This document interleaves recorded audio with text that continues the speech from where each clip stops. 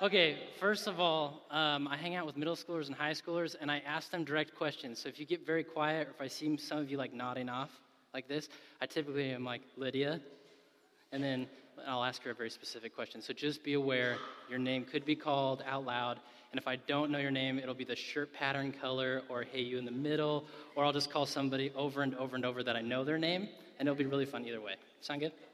Let's pray this morning, shall we? Dear Lord, thank you so much for who you are.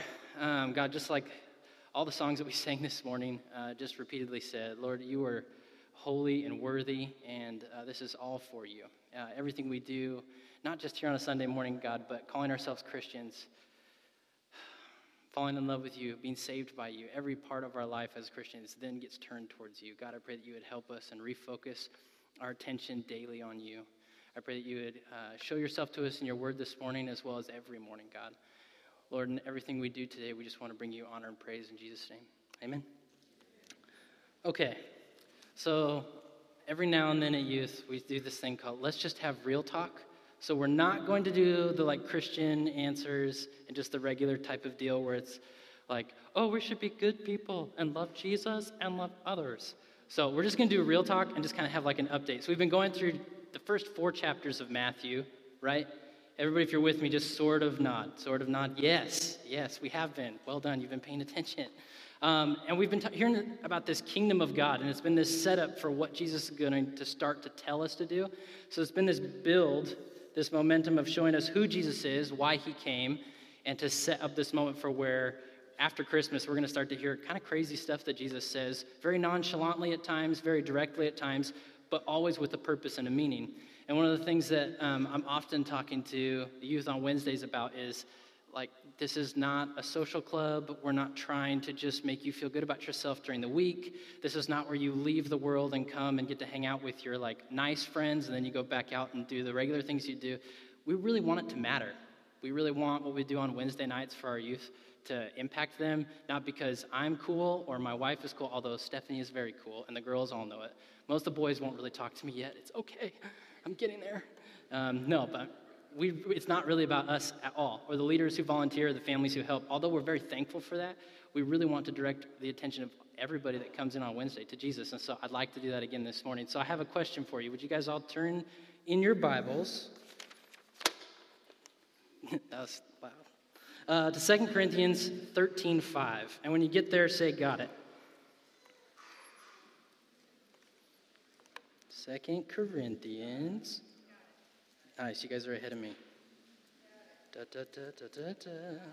Dee dee dee dee dee dee dee. Do dee do. I only heard like 4 got it's, so I'm just da da da da. Sweet. You guys ready? 2 Corinthians chapter 13, verse 5, it says, examine yourselves as to whether you are in the faith. Test yourselves. Do you not know yourselves that Jesus Christ is in you, unless indeed you are disqualified, but I trust that you will know that we are not disqualified. Look at verse 5 one more time. It says, examine yourselves as to test yourselves whether you are in the faith. So that's kind of like, let's just start out there. We've been talking about Matthew. I don't know all of you in the room, but I know a large portion of you, and for the most part, all of you tell me that you're professing Christians. I'm a professing Christian. So let's just pause and just like take a moment, think to yourself, look at your spouse or look at your kids, and do I know that I'm in the faith? And we'll just take a pause, just a moment. Look at each other. Are you? Are we? Because that's what we ask our youth every Wednesday. It's not like, hey, we prayed on a Wednesday to like for your friend or for your mom and dad, and then we forgot about it. The next Wednesday, we really want to hear, like, did God do anything about that you prayed? How was it at school? What are you guys struggling with? Like, how are your teachers? How are your relationships with your siblings? How are the relationships with your parents? Are you encouraging your parents? Do you have Christian parents? Do you know how to communicate with them about the gospel of Jesus Christ? Do you know what the gospel of Jesus Christ is? Do you know what it means to actively participate in this? And we try not to let them get away with too much, but obviously that can get intense if we just hammer them all the time. So we have a little bit of fun. But honestly, as adults, it's a really good question. I mean, Stephanie and I talk about it all the time. Are we actually doing, like, does this matter? Or are we just doing for doing's sake?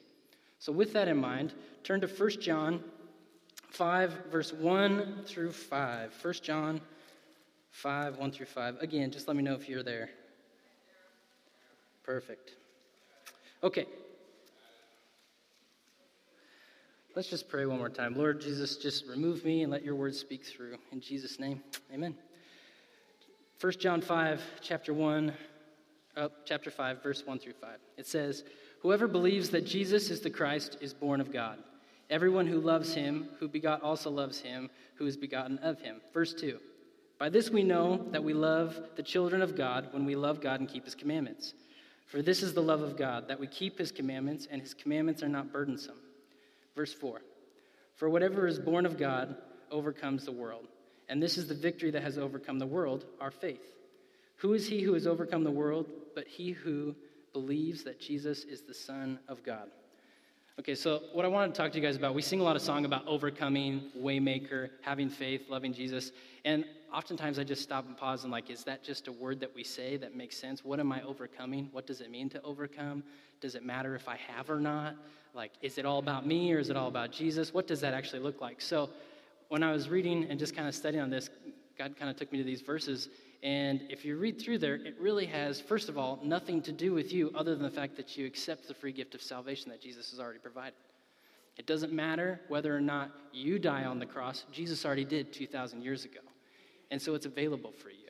It's there, and that is what has already overcome the world. So right up front, let's just remember that. Like, that's the baseline. It has nothing to do with how good you are, with everything you do during your day, with how much you strive, with how much you make, with how good your kids are, with the legacy that you're leaving. It doesn't have anything to do with that. It has everything to do with coming back to the fact that 2,000 years ago, God so loved you and me and the rest of the world, regardless of if they know him, that he sent his only son to die on a cross so that we could have salvation from our sins, be reconciled with him, and ultimately be brought into the relationship from the beginning that he planned all along. I mean, that's what we're telling our youth. That's the gospel message of Jesus Christ.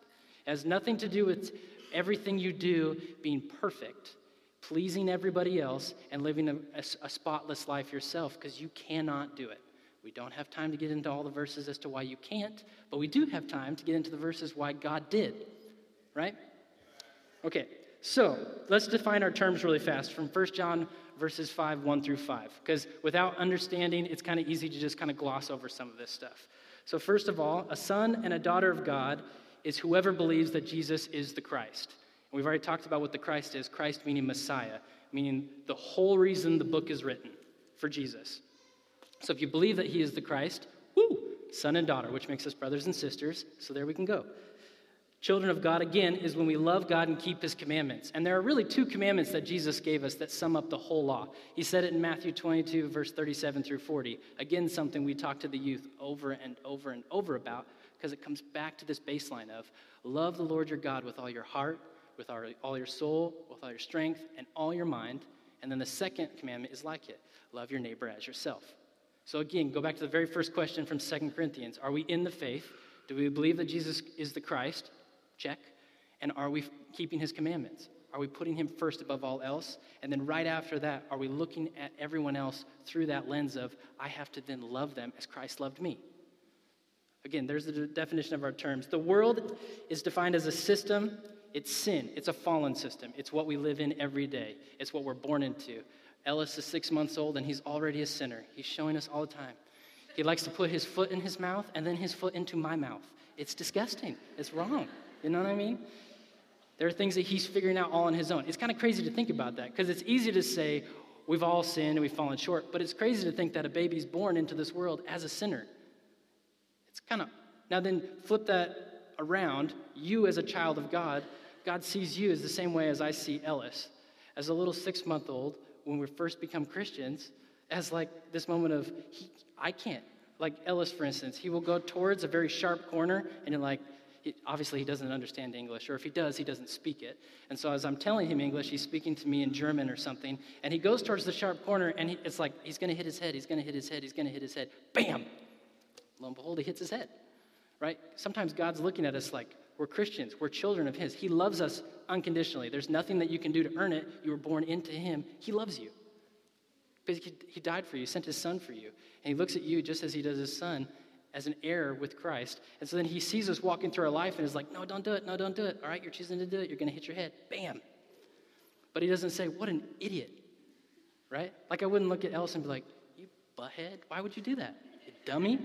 No, you're like, oh man, that head is heavy, and he has no idea that it's going to lean over and smack that thing. So again, defining our terms, that's where we're coming from, is we're children of God, and we're following into this. The next thing is an overcomer. If you look at the last verse there, verse 5, it says, "Who is he who overcomes the world, but he who believes that Jesus is the Son of God?" Again, did it say anything about you winning souls for the kingdom?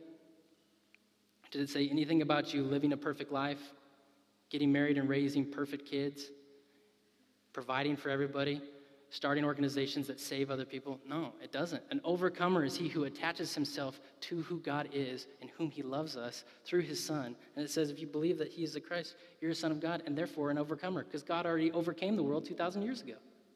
Somebody say yeehaw or something. That's a little exciting, right? I realize that you are all the parents of your kids because you're staring at me just like they do. What do you think about that? I don't know. You don't know? Nope, I don't know. Ask somebody else. But I know you guys know. Okay, so there's kind of our definitions of who an overcomer is. And this is something else that Stephanie and I have been talking a lot about. For those of you who don't know, Stephanie is my wife. She's not some random person I'm referencing. She's very cute, and she's sitting right there. But we do a lot of talking, and she's my barometer, right? So if I'm asking questions about, man, is God wanting me to do this? Is God wanting me to do that? Lord, what are you doing? I'm praying. I usually test it on her to see if God's telling her the same thing. And if so, it's like, yes. And if not, it's like, darn it. Because if I force it, it usually ruins us. Let me give you an example.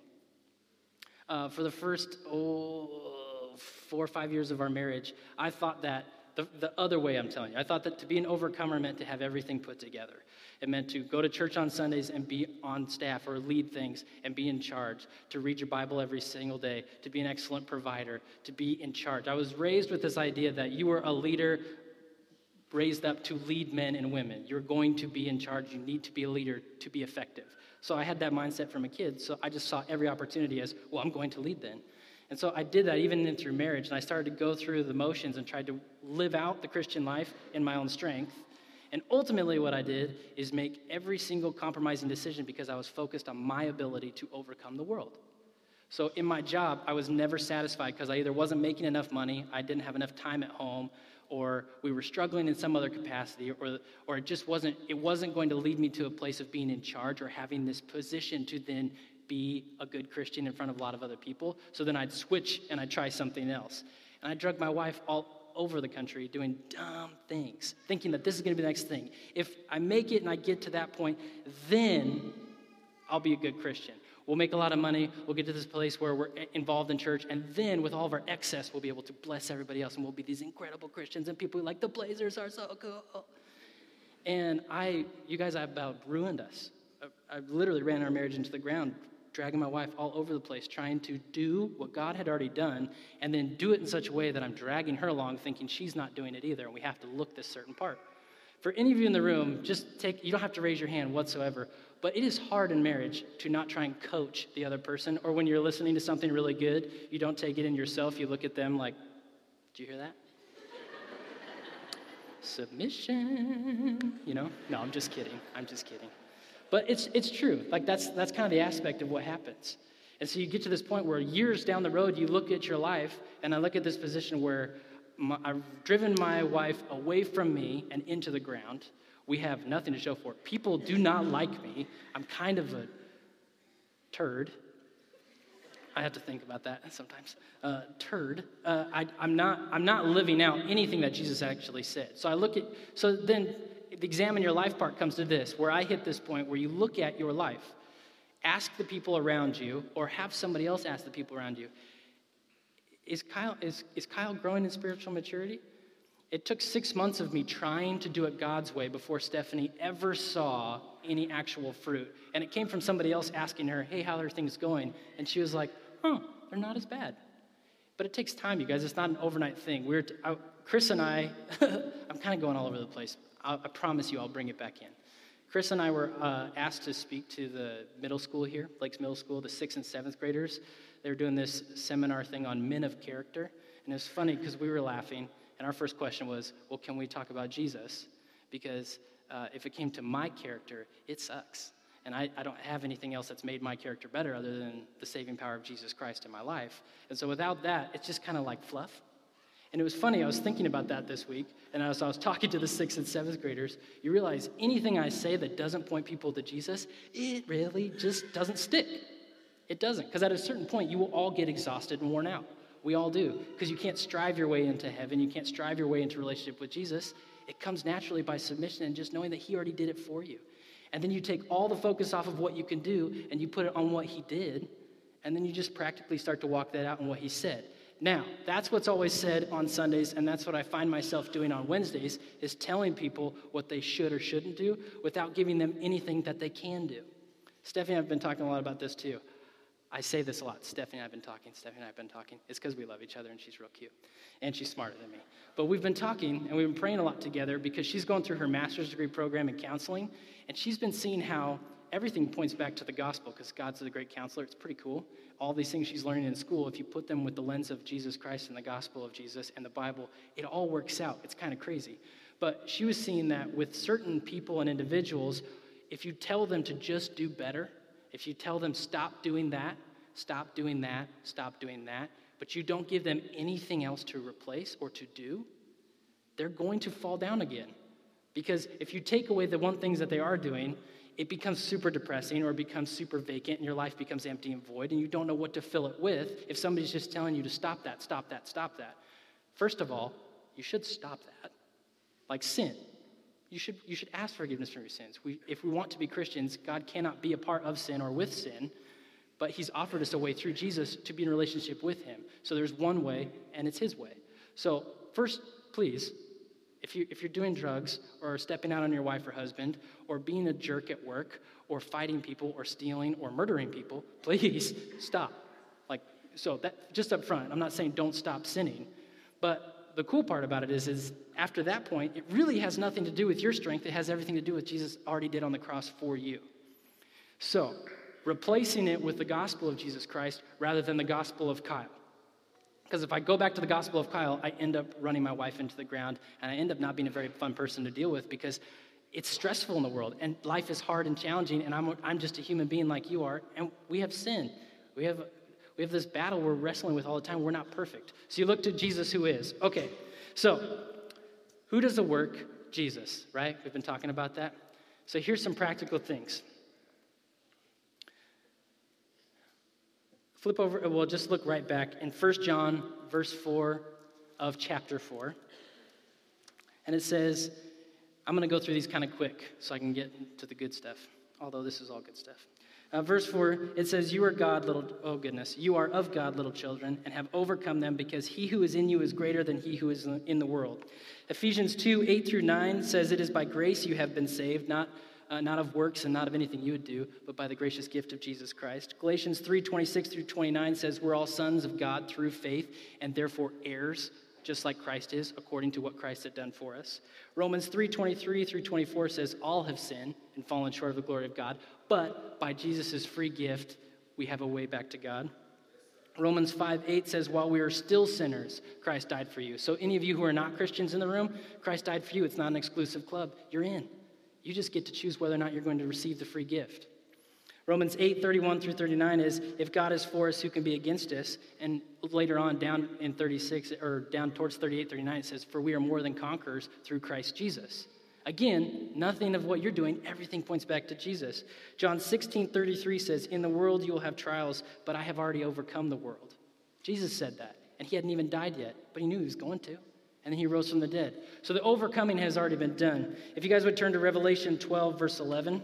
I know some of this stuff is out of context as far as like the rest of the book goes, but the principle of the matter is the exact same all the way through, which is it is by Jesus and what he did for you has nothing to do with what Kyle did for you or what you did for you or what Chris does for you or what Anthem does for you or what your parents did to you or didn't do to you. It has everything to do with who Jesus is and what he did for you. Turn to Revelation chapter 12, verse 11. It says, and they overcame him by the blood of the Lamb and by the word of their testimony, and they did not love their lives unto death. And the him that they overcame is the accuser, Satan, the evil one, the one who comes against us every single day. And if you don't think that Satan's out to steal, kill, and destroy your life, it's kind of dumb, because the Bible says he is. Not all the time, not him specifically, But this is like the world that we live in, is the sinful nature, and he's trying to take as many of us with him. And if he can get you to just live nominally and not live for Jesus but for yourself as a quote-unquote Christian, that's the easiest thing for him to do. Make it comfortable for you, and it's totally fine. It's easy to get the focus off of Jesus and back on you. Characters throughout the Bible did it. This is a pattern we see over and over. You could see, like, for instance, Abraham lied twice about his wife, said it was his sister. Twice, and almost got them all killed. It was crazy. Moses struck the rock and didn't get to go into the promised land. After 80 years, or almost 120 years of doing things right, following God, and taking the Israelites through all the miraculous things, he messed up. He got his eyes off of God, got his eyes on him, struck the rock, doesn't get to go in. Elijah complained and wanted to die, ultimately became suicidal to a point, right after he saw God do this incredible stuff on the mountain of Carmel. Mountain of Carmel. David was an adulterer and a murderer. Typical story, most of us know about that. Peter denied Christ 3 times. Of all the things that those people did, some of us have done some of them, some of us have done all of them, some of us have done less than that. But the point of the matter is this: when we get our eyes off of Jesus and we put our eyes on ourselves, all the good that you do is for naught, because it is not about you. It's about Jesus. We have a couple staying with us that have walked through, years of life with us. Their last name is Ellis. Our son's name is Ellis. I'll let you guys put 2 and 2 together. But they loved us intentionally, and they were the first people to really show Stephanie and I what it looks like to love God first, above all, and put him first. I'm not saying they're perfect. They make mistakes, and we make fun of them for those mistakes. It's kind of fun. But the point is they were a Christian couple who sat down and showed us that regardless of where you're at, if you put your focus on Jesus, he will do what he promised to do, which is to bring you life and life abundantly. He'll walk you back into relationships that were lost. He will bring kids back. He will save you from yourself. He will save you from depression, from all these things. And I'm saying this, you guys, because I was absolutely 100% there. If you met me 3 years ago, you would not like me. Number one, Chris wouldn't have put me up here either, because it would have been very, very different. And I'm not saying that to be self-deprecating. All glory goes back to Jesus. And what I mean to say is this: the Bible tells us exactly how to have a relationship with Jesus. It is kind of the manual, and it works. Some of you have been Christians for a long time. Some of you have been Christians for a short time, and you've probably both found out by now that the Bible can at times be challenging. Sometimes it doesn't make sense right away. Sometimes it's boring to read. Sometimes it makes more sense to sleep in because I'm tired. Sometimes it makes more sense to take care of my son because he's screaming. Sometimes it makes sense because life gets busy and challenging. And the first thing to go, if you're honest, first thing to go for me is time with the Lord. That's crazy, isn't it? If my life is about Jesus and everything is surrendered unto him, why would that be the first thing that goes? The first thing that comes into play is worry about finances, stress, worrying if I'm going to be able to provide for my family, concern about other people in relationships. What are they thinking about me? Am I doing enough? Am I letting people down? Oh my gosh, I haven't met with that person yet. Oh, I haven't tried to help this person. Oh, I'm letting people down. Those are the things that take in. And what the focus is all on me. What I can do, what I can do, what I can do. And it has nothing to do with what I can do. And I'm not trying to hammer this simple message at you guys because I think you're dumb. I really think you guys all know this, but it is really hard to remind ourselves of this. That's why Romans says you have to remind yourself daily. It's a renewing of your mind daily. It's practicing this daily. And I am one to say, I tried to be a Christian in my own strength. I went to church every Sunday. I was raised in the church. I was on a worship team. I did all sorts of things. And in my own strength, I led my life to complete ruin until I finally got to a point where a certain individual named Ray in the room looked at me and said, you're at the bottom, and you're going to really, really be at the bottom unless you try it God's way. And he just left the decision to me. He didn't hammer it to me. He didn't force me, because no one can force you to do anything. That's the beauty of being a Christian and loving Jesus. It has everything to do with you. Whether you're a kid, married, single, old, young, no matter what life circumstances you've been at, every single one of us have the opportunity to decide today whether or not I'm going to take Jesus at his word or I'm going to take Jesus at my word. My experiences, my feelings versus the word of God. And I can tell you, if you don't know the word of God, then you don't know all the promises that are there. It's crazy. I dedicated my life to Jesus, and I said, okay, your way. And every single day I forced myself to get up, and I didn't know how to read the Bible really well, so I started at the beginning, I started in the middle, and I started in the New Testament, and just thought, I'll read 3 verses a day of all 3. God, you're going to have to do something because it doesn't always make sense, and I don't get it. What's interesting, though, is how many of you like to work out? Okay, how many of you do not like to work out? Excellent. That's where I am most of my life. It's good to meet all of you, kindred spirits. But what I have realized is I don't like to work out because I'm out of shape. Stephanie and I went running the other day. Sorry, Neil and Hannah. I was good on my foot, I promise. But we went running yesterday or the other day, and we made it like maybe a half a mile, and we were both like, man, I think I need to go to the chiropractor. Something's wrong, all these things. And we look at each other, no, we're just out of shape. We can't run. It's no fun. But what's crazy is when you do discipline yourself and you work out. And a lot of people equate the Christian life to working out, and sometimes that rubs people the wrong way, and I get that. So it's not just about working out, but it's just a good example. I'll give you another example.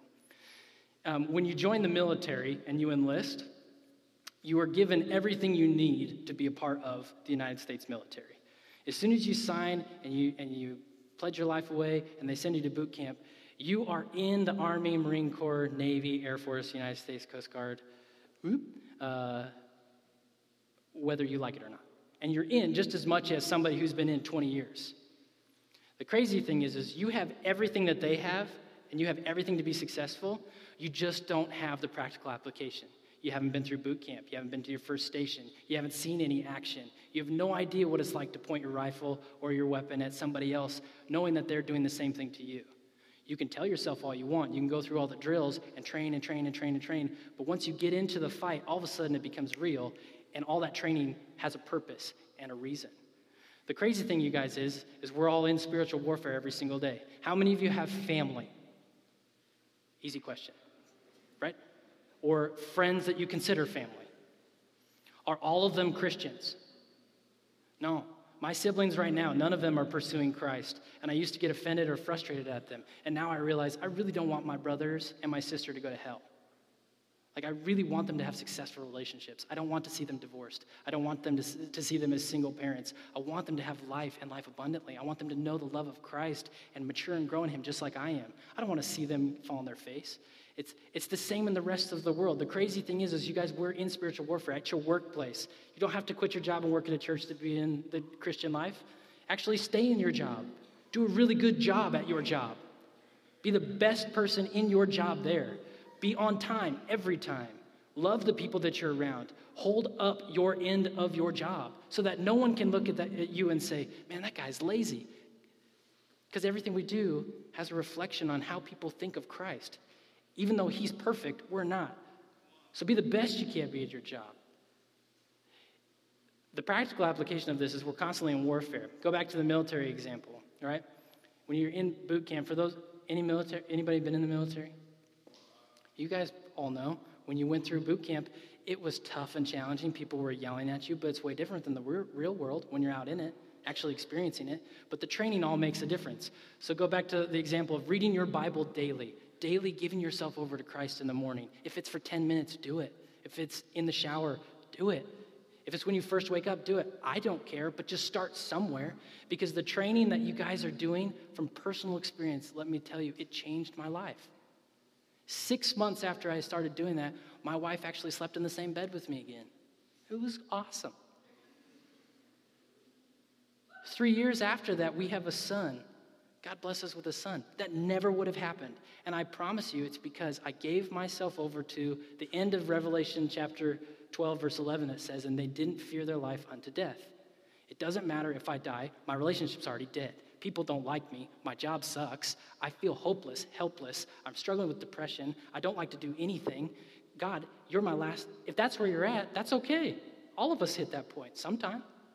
Lots of people have. Men and women of Christ all the time have hit that point. If you're there, that's all right. Turn your life to Christ and say, help? But then don't think that because you said help once and you just said take it, that the enemy gives up. That life changes drastically. It took 2 years of Stephanie and I walking this out practically, giving ourselves over to Jesus, both of us separately. Jesus had to become primary, first, only. And the stupid, dorky tradition of Christian church that said marriage is like a triangle, it was true. You put husband and wife on the other side, and you put God at the center. The closer you individually get to God, the closer you individually get to each other. And all of a sudden, you have a love that only Christ can give to you because you recognize that it's not of you. We should be dead, depressed, and alone, but we have Jesus. Look at what he saved my life from. Why on earth would I hold that over my wife? You know what I'm saying? Anyway, just a little bit of something. So what does it look like to be a man or woman of faith? Because I can talk all the time, but it's just me talking. So let's go to the Bible. Okay, Romans 10:17 says, faith comes by hearing, and hearing by the word of God. I'm going to come back to Romans 1:17 here in a second. But it references Habakkuk 2:4 that says, the just shall live by faith. Galatians 2:20 says, the life I live now is by faith in the Son of God who loved me and gave himself for me. Romans 11:20 says, we are grafted in, a.k.a. we're part of the family. So our faith is in belief, and then all of a sudden we're a child of God. And think again back to how parents, you look at your children, sometimes they do dumb things, but you still love them. Right? You want to see them not do dumb things, so you love them more intentionally. You try and guide them and show them. That's what we have a part of. 2 Corinthians 5:7 is for we walk by faith, not by sight.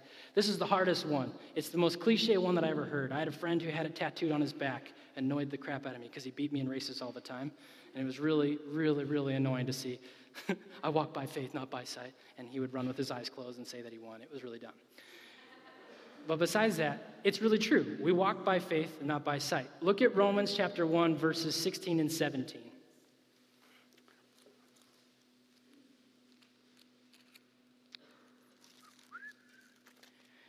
Doody. Anybody else a Hummer? Mm-hmm. Romans 1. You guys there? Verses 16 through 17, it says, for I am not ashamed of the gospel of Christ, for it is the power of God to the salvation for everyone who believes, for the Jew first and also for the Greek. For in righteousness of God is revealed from faith to faith, as it is written, the just shall live by faith. I'm going to read that one more time. Starting in verse 16, it says, for I am not ashamed of the gospel of Christ, for it is the power of God to salvation for everyone who believes, for the Jew first and also for the Greek. For in it, righteousness of God is revealed from faith to faith, as it is written, the just shall live by faith. Faith, what I've come to realize, is not becoming a man of faith or having this faith in Christ so that we can be overcomers in the world. Again, go back to definition. We're not overcomers by anything we do, but by what Jesus did. We're children of God and having faith that Jesus is the Christ. He's the Messiah. He's the reason that we're all here and the purpose of being a Christian all together. So if we go back to that idea and you look at Romans and it says, is God's righteousness and his way is revealed from faith to faith, just like it says in Habakkuk, the righteous will live by faith.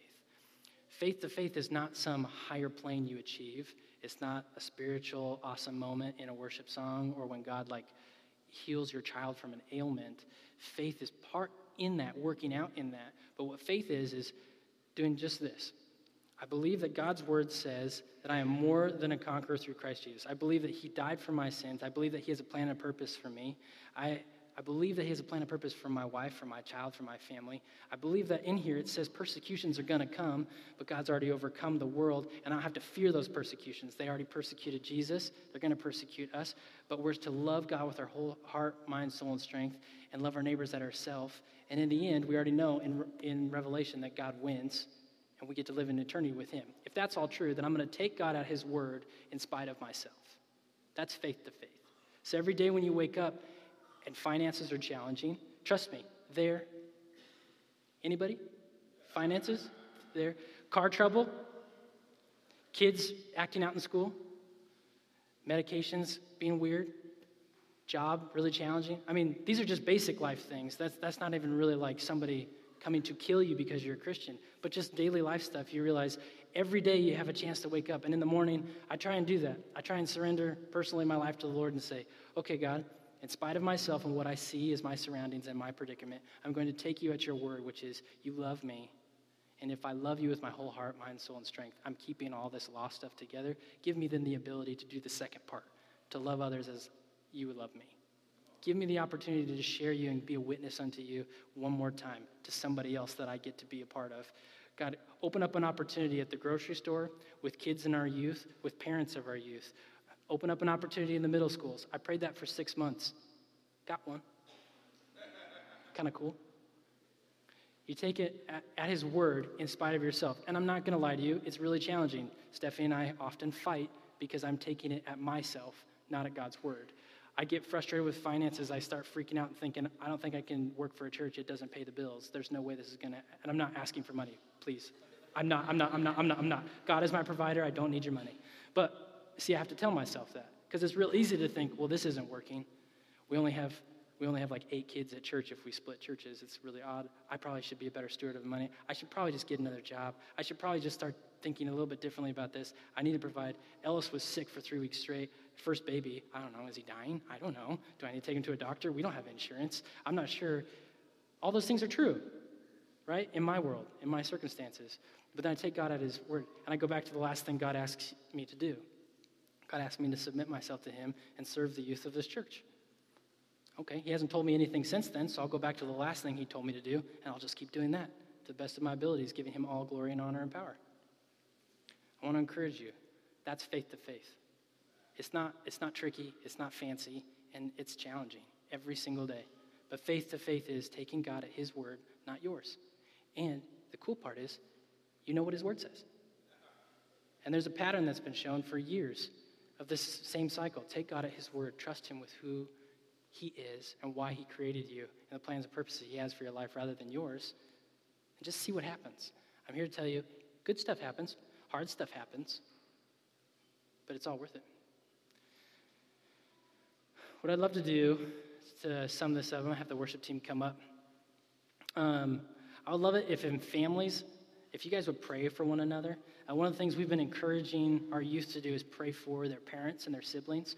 And I think if you're all here as a unit, it'd be cool to have you pray together. Pray for each other in your work, in your jobs, in school, in your homes, that you're going to take God at his word. Just try it as a family together, not just one of you. If it's just one of you, that's fine too. But as a family, commit it. Just try it for a week.